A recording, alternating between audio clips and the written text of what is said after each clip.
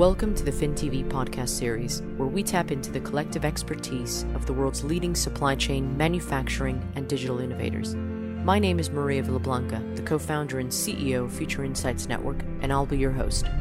Join us every week to hear the opinions, lessons, and general guidelines from the industry's leading minds. FinTV, insights for today's digital leaders.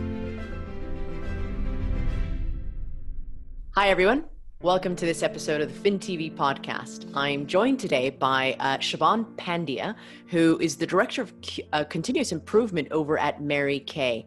Siobhan, thanks so much for dialing in. You're in Dallas, so it's bright and early where you are right now. I appreciate you coming on board here. Thank you.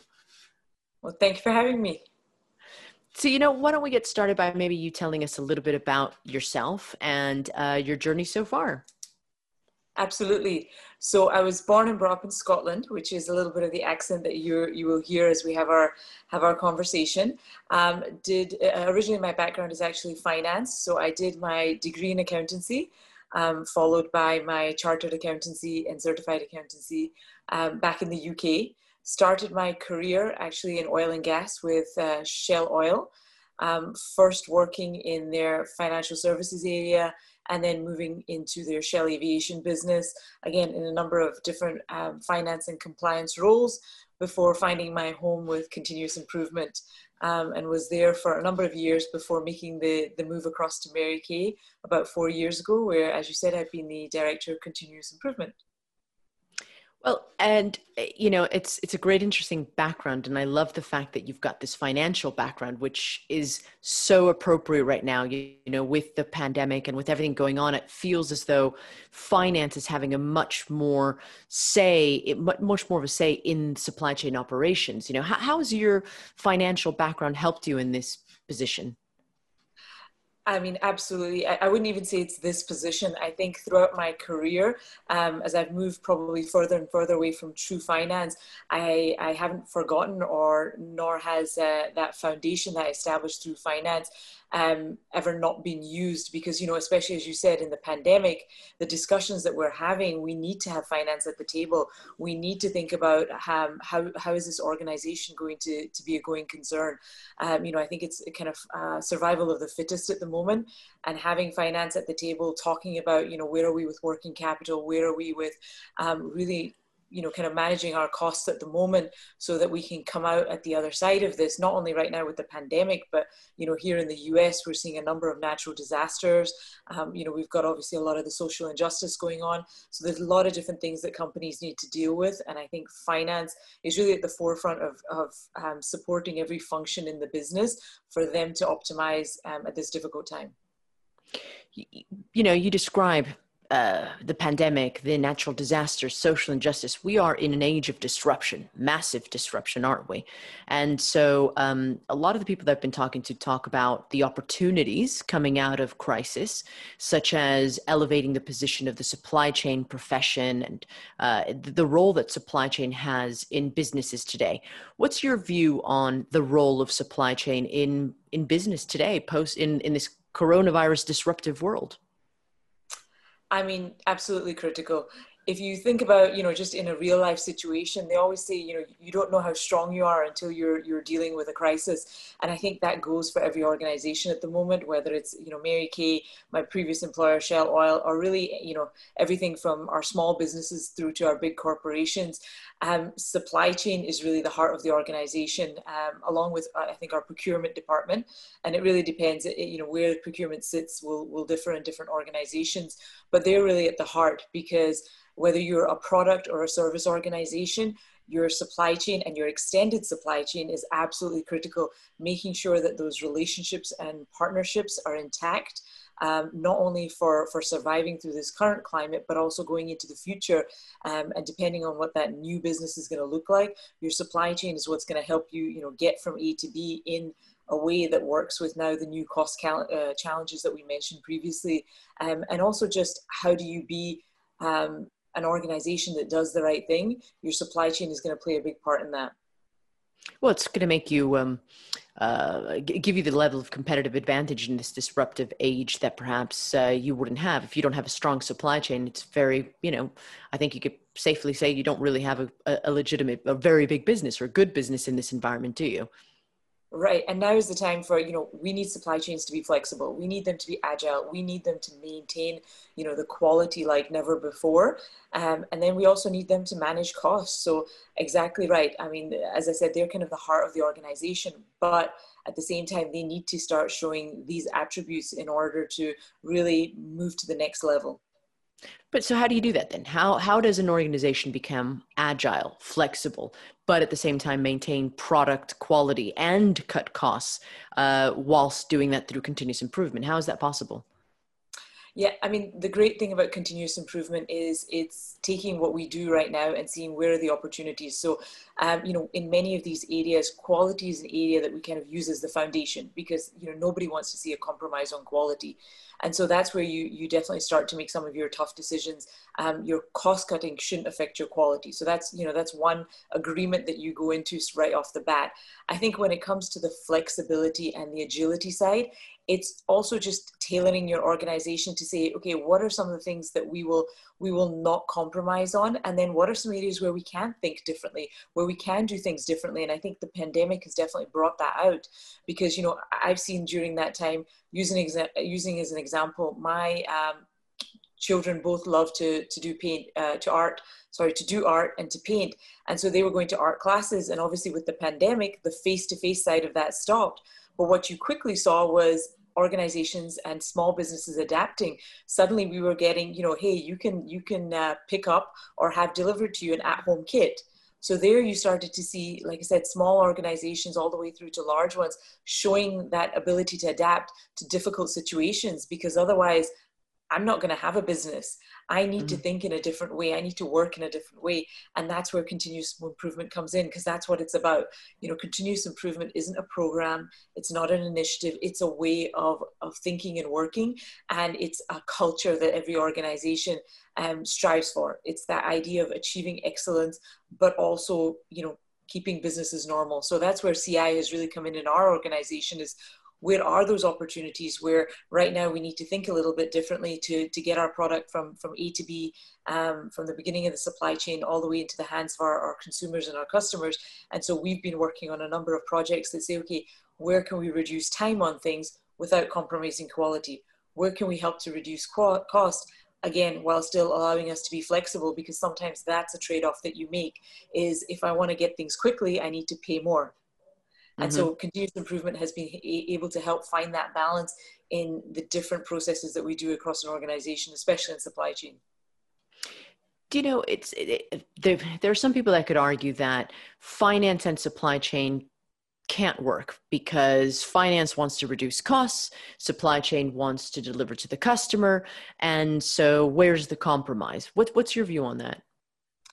I think it depends on leadership. I think it starts with leadership and the viewpoints of leadership.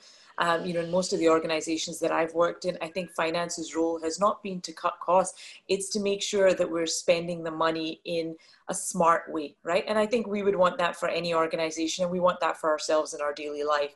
So I think it starts with leadership and the mindset that they're kind of showing their parts of the organization. And also, if at the leadership level, if you're seeing the collaboration between finance and supply chain, that the message is, we've got money to spend. That doesn't mean that we don't spend it in a way that makes sense for the organization. And I think finance is there to make sure that they hold supply chain accountable. Is, yes, you've got this budget to spend, but let's make sure we're spending it in the best way possible. And you do get a bit of it can be a conflict, because who's in the best position to decide what it means by spending it in the best way?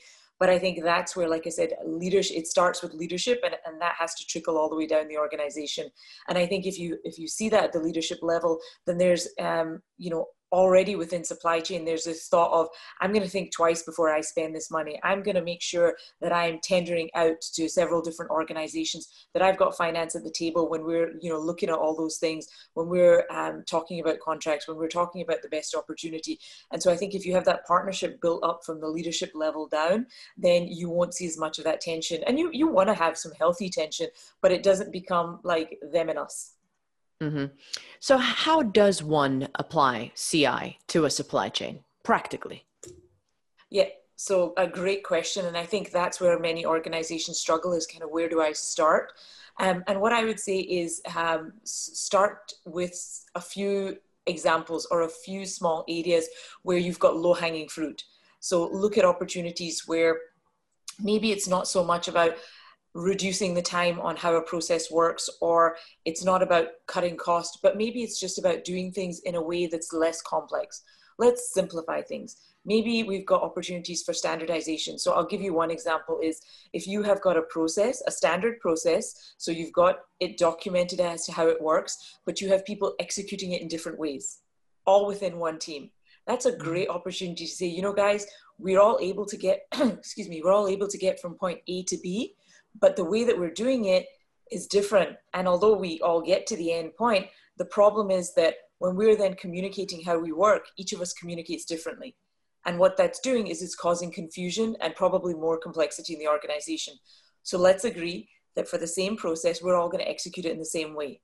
And so suddenly you're taking, you know, bits of how each individual is doing it, building your optimal process, and now you've made a process so much better and you've got standard execution.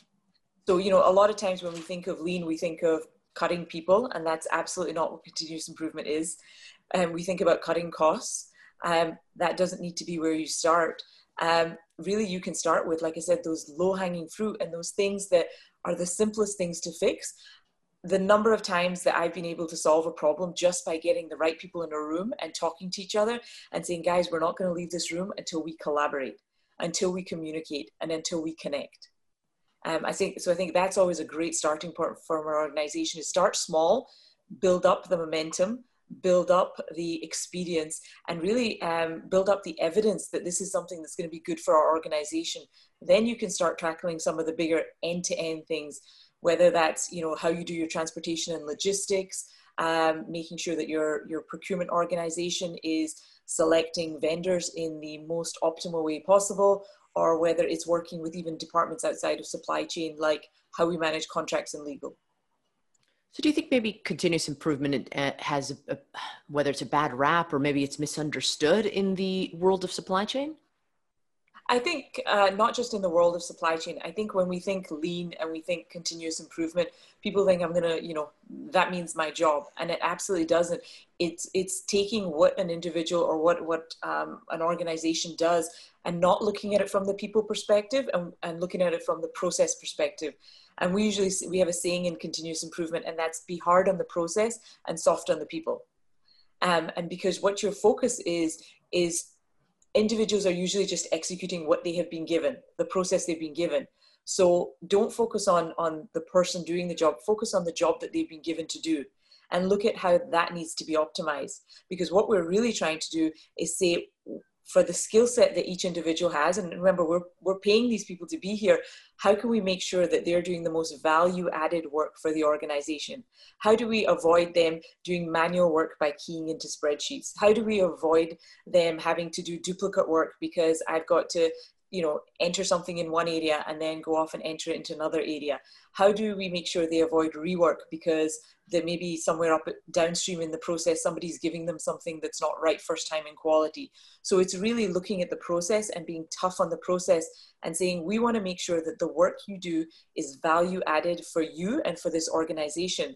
So by maybe, you know, standardizing or simplifying or even eliminating some parts of the process and potentially automating as well for you, what it does is, yes, it leaves you with some time, but now you can take on more valuable tasks for the organization.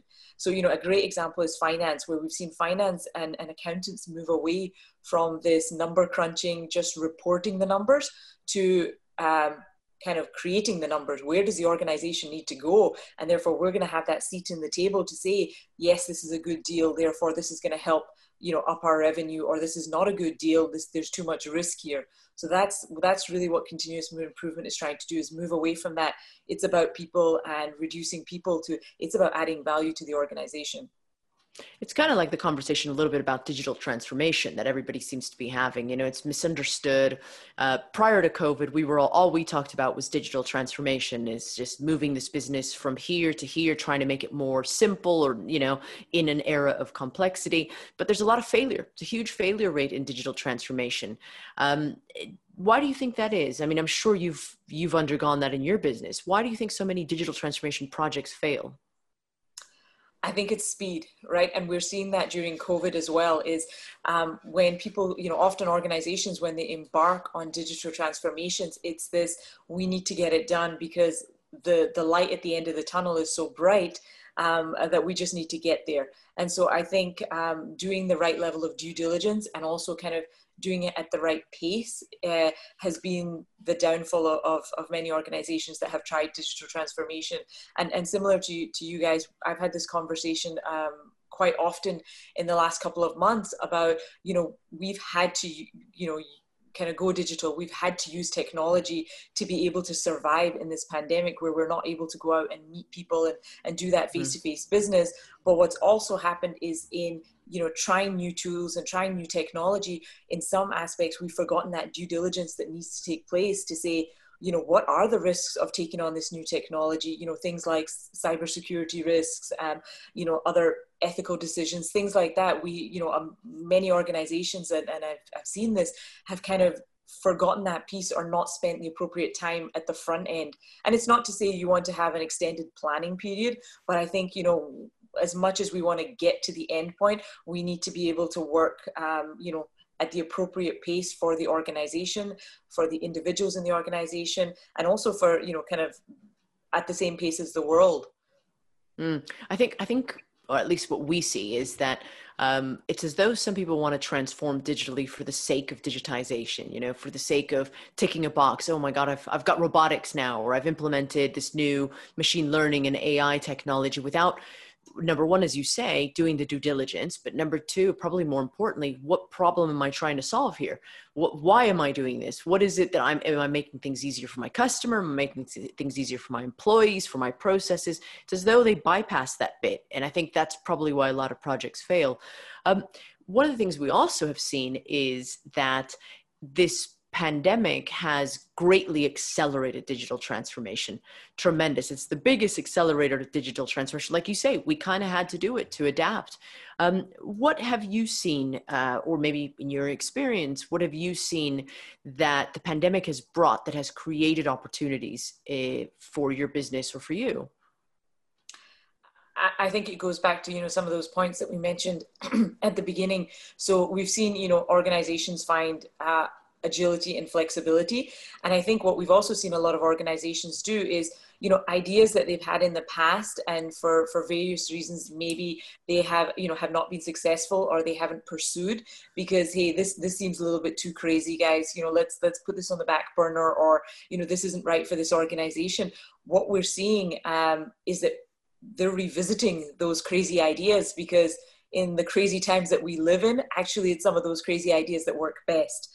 And going to back to your point about the digital transformation, we are seeing more organizations doing that, yes, because they need to survive, but it's also almost like if I don't do it, then I'm going to be left behind, right? Yeah. So people are going to see me as the archaic, you know, company or archaic individual that doesn't want to change in a VUCA world, if you're familiar with that term. Yeah.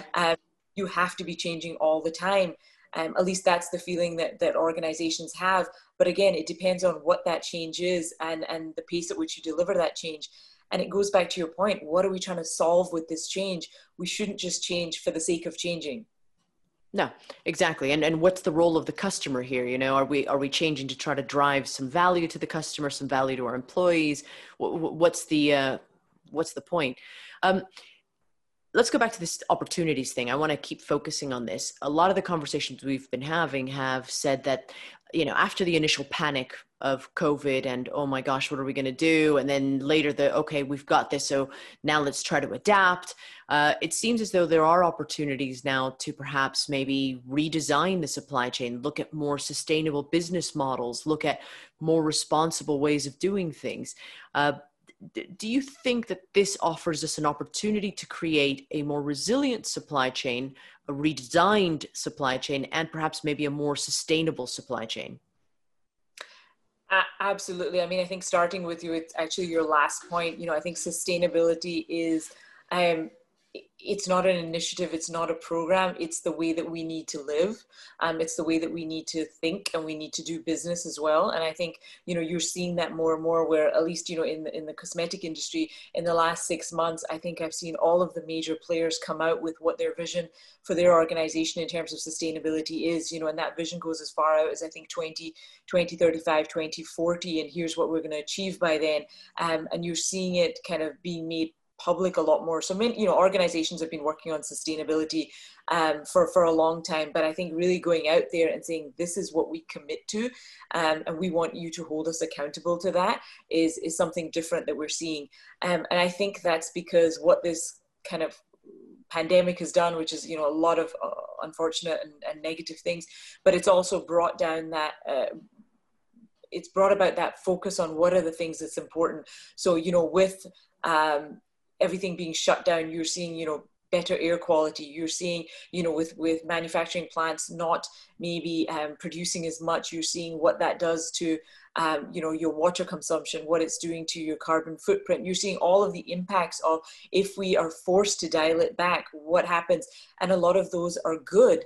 And so how do we maintain those while still maintaining business? So I think, you know, sustainability is just going to be a part of how supply chains work in the future. In terms of the resiliency, absolutely. I think every supply chain has been put to the test during the pandemic.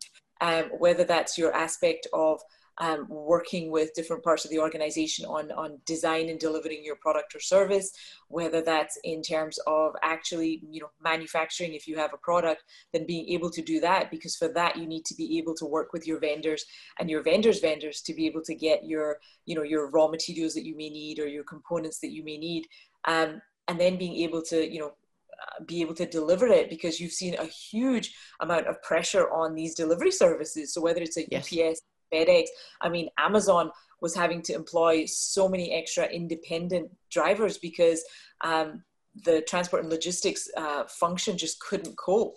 And already I think UPS here in the US, USPS, which is the equivalent to Royal Mail, and then FedEx as well, have all announced their holiday hikes to prices to be able to cope with the increase in parcels. So I think supply chains have continued to exist, which is where you're seeing the resiliency side of it.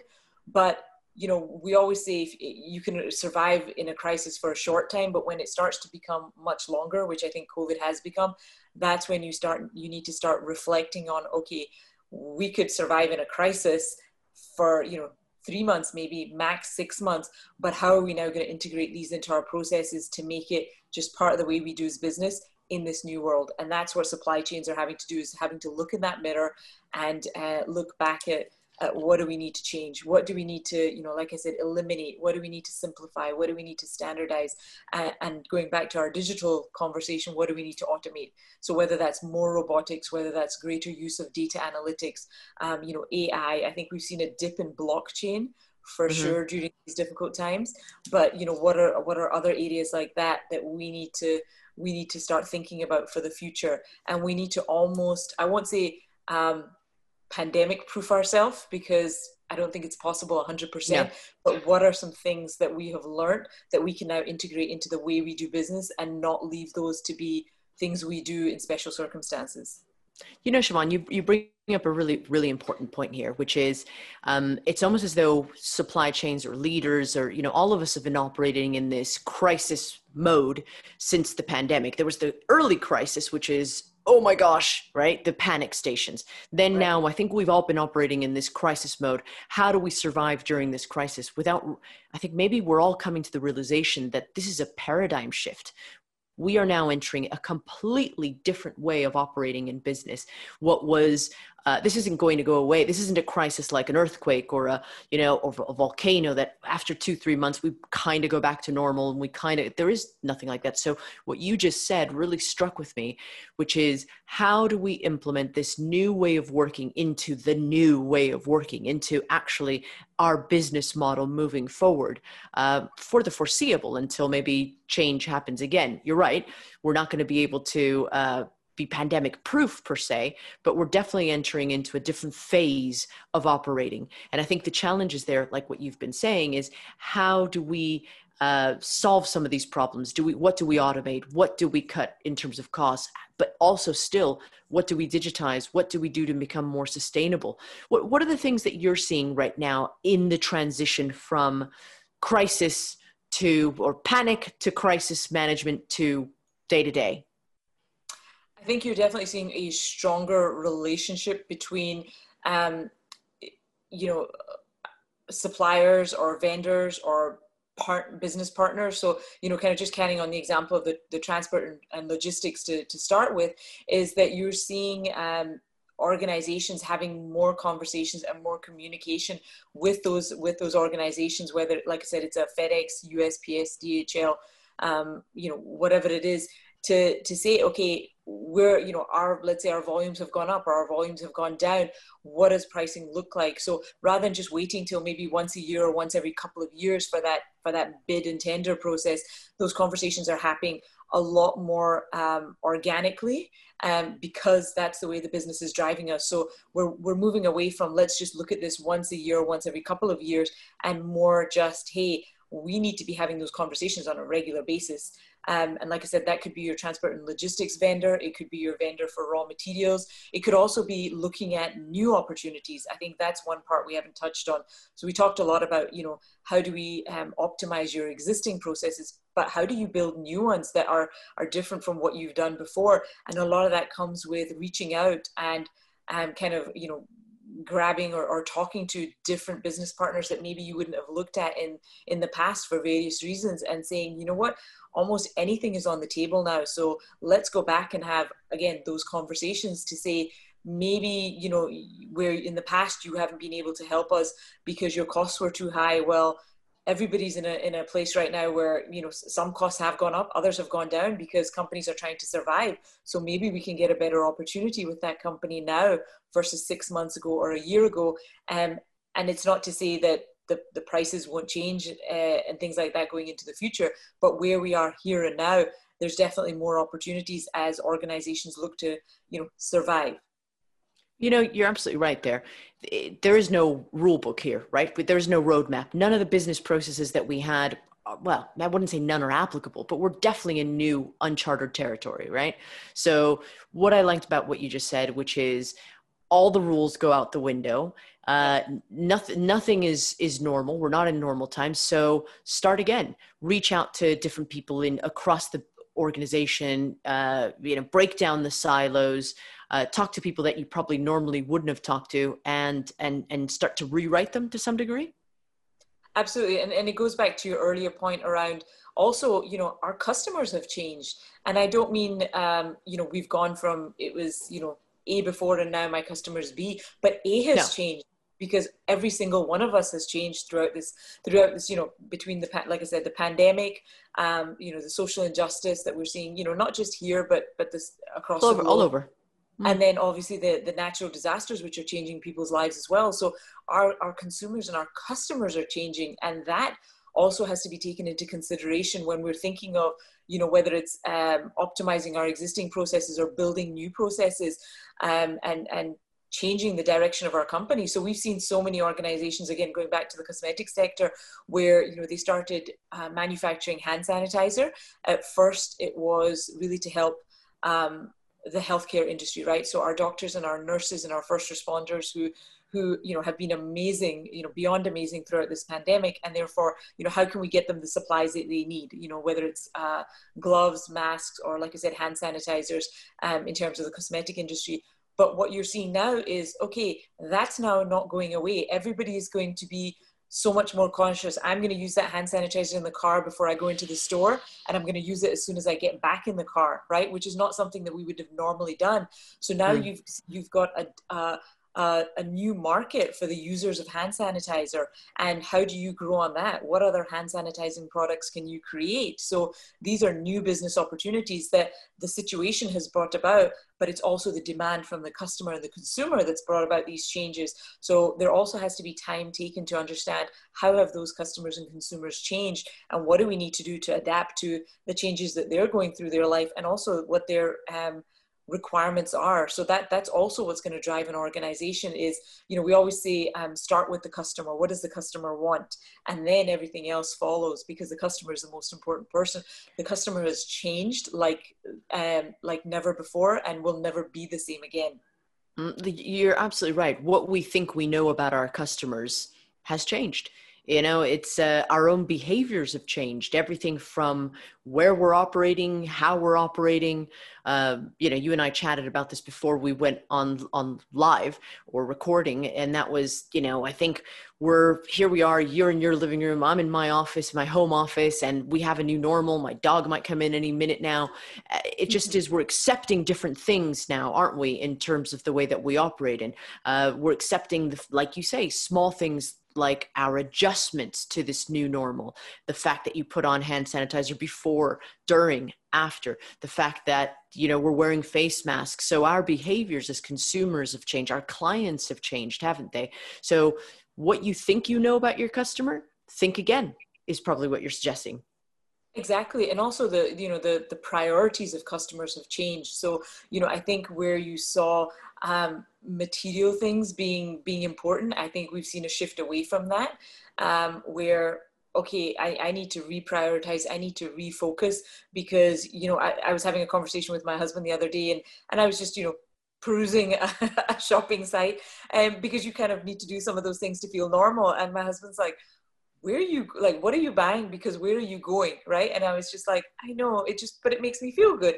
But obviously he had a valid point. Is I'm not, when I have to think about, like every other household does across the globe, where are you spending your finances? You're making different choices in what you're buying. And I continue to look at the site, just to be clear, to make myself feel better. But yeah, absolutely not going to go ahead and purchase.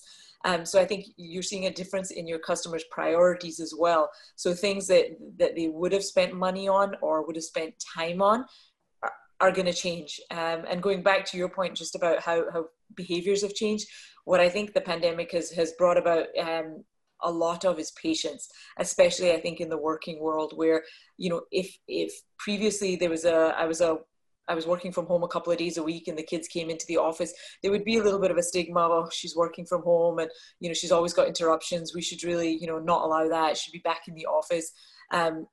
I've never had that experience at my company, but, I know others have at their organizations. Whereas now, when your child comes in and is sitting on in on your calls, that's almost normal. And Oh, well, usually, I watched a BBC interview the other day with some very important specialist, and her little kid sat on her lap in the middle of the thing and started asking, well, "Who is that man? What are you talking about?" That was on live national television. So I agree with you completely. I think our acceptance of what's normal, of those barriers that we used to have, that's changed, which means it goes back to your earlier point. Our customers have changed, our behaviors have changed, what we know about consumer behavior, what we know about consumer challenges, what their world is like, has changed completely. So I really, really think, and you've hit the nail on the head here, Siobhan, with the whole idea that the rule books, they've got to be rewritten. We've got an opportunity here to really think about everything again, which is an opportunity, again, not taking away from the horrible situation we're in and all the negativity. But would you say this offers the opportunity for someone in business or supply chain, in specific, to look at things again?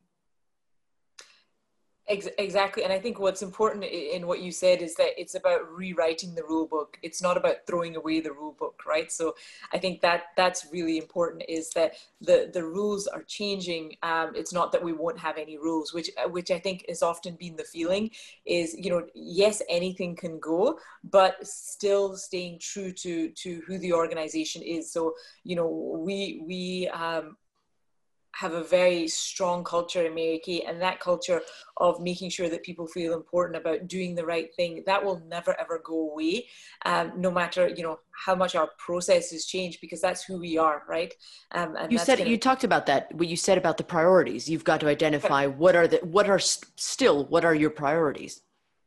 exactly, and making sure that everything then follows on from that. But yes, I mean, I think supply chain, like we've talked about earlier, is the biggest opportunity, because one, just the scope of what supply chain itself covers, and it will differ from organization to organization, but you're talking about everything from your quality organization, your procurement organization, transport and logistics, your actual operations or manufacturing, engineering. So there's and some organizations it even covers R&D often. And so Mm-hmm. I think just the scope of that organization and how many people are within there. And to me, when you have an organization that's so large, or at least a function that's so large, you are just sitting on opportunity. And that opportunity goes back to what we talked about, is how can we be more flexible? Because our consumers or our customers need us to be flexible. How can we be more agile in the way that we do things, so that I won't say we don't have to say no, but we can definitely accommodate things in ways that we have never done before. Mm-hmm. Because, in some parts of the world, business has changed forever, and will never go back. And I think it's the same in the US, but I think we're still kind of holding on to some of those, older traditions and things that we don't want to move away from. Whereas in other parts of the world, it's like, no, this is how it's going to be, like it or leave it. And so I think, again, supply chain is a huge role in that to drive the whole organization forward. So, all of your other functions are important. I'm not saying that, but I think supply chain, because of the scope that it covers and probably the level of opportunity that's there because of the different functions, there's something that you can do in each of those. And even in quality is, how do you, it's not, we're saying we don't want to lapse in quality, but how do you increase your quality? Because again, our consumers or our customers are expecting more, because Yeah. they've had to be at home, and they've had time to really spend looking at differences between organizations, differences between products, and they're in a much more stronger position to make those choices between A and B, to bargain and to find, whether it's the best deal or the best quality. I think before, we lived such a rat race life that it was like, okay, convenience, Mm-hmm. I'm going to click on Amazon because it's going to get it to me in 2 days, as opposed to, it's not exactly what I want, but Mm-hmm. I'm going to take the 2 days over everything else. Whereas now I think we've had more time to focus on, what do I really want? What are my priorities?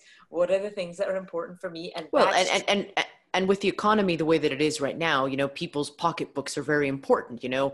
so they're making more informed decisions, and those supply chains that have risen to the challenge and understood their clients' behaviors and operated in perhaps efficient processes are going to win the day. We're seeing supply chains come out with, more affordable product lines, right? Or more affordable services, knowing that, in many parts of the world, that standard or that bar has come down. Now, not in quality, but in terms of what their price point can be, because the incomes in, a lot of those Mm-hmm. countries and a lot of those homes have come down. So, we can continue to be at this high price point. And does that mean we're going to survive? Well, yeah, we might, because you're still going to get those that can function at that price point. But maybe the majority or a good portion of my customers cannot. So what am I going to do? Am I going to try and fill that gap, or am I going to let somebody else fill that gap? And that's where supply chain comes in terms of understanding the gap in the first place.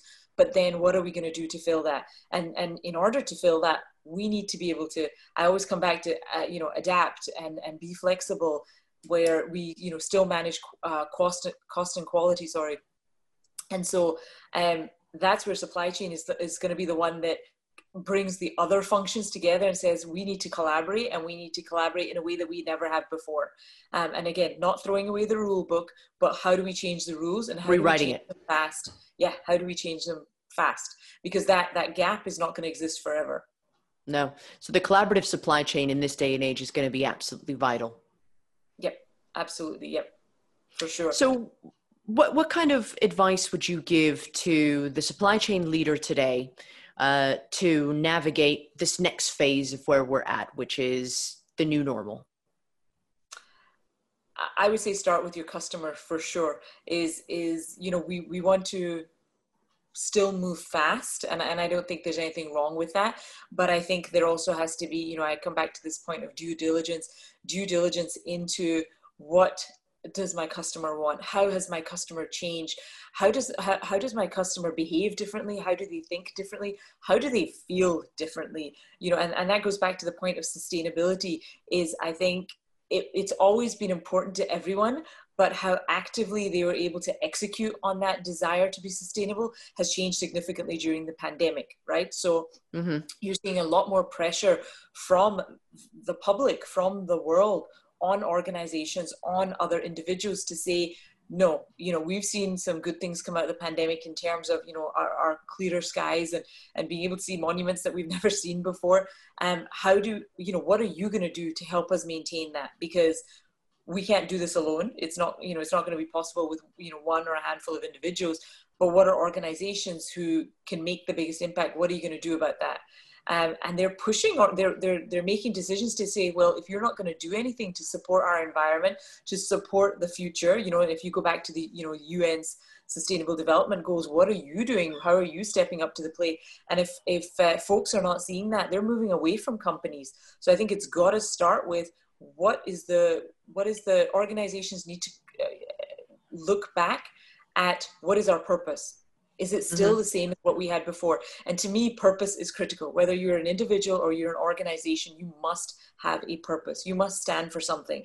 And it's got to be something that you believe in and something that you are 100% behind, and that you will strive for that always to the best of your ability. So every organization, supply chain leader needs to start with that, is what is our purpose? Does it continue to be the same, or do we need to change what that purpose is? And most of the time, if you had the right purpose in the beginning, your purpose shouldn't change, but how you execute against that purpose will change. And that's where you start with the customer.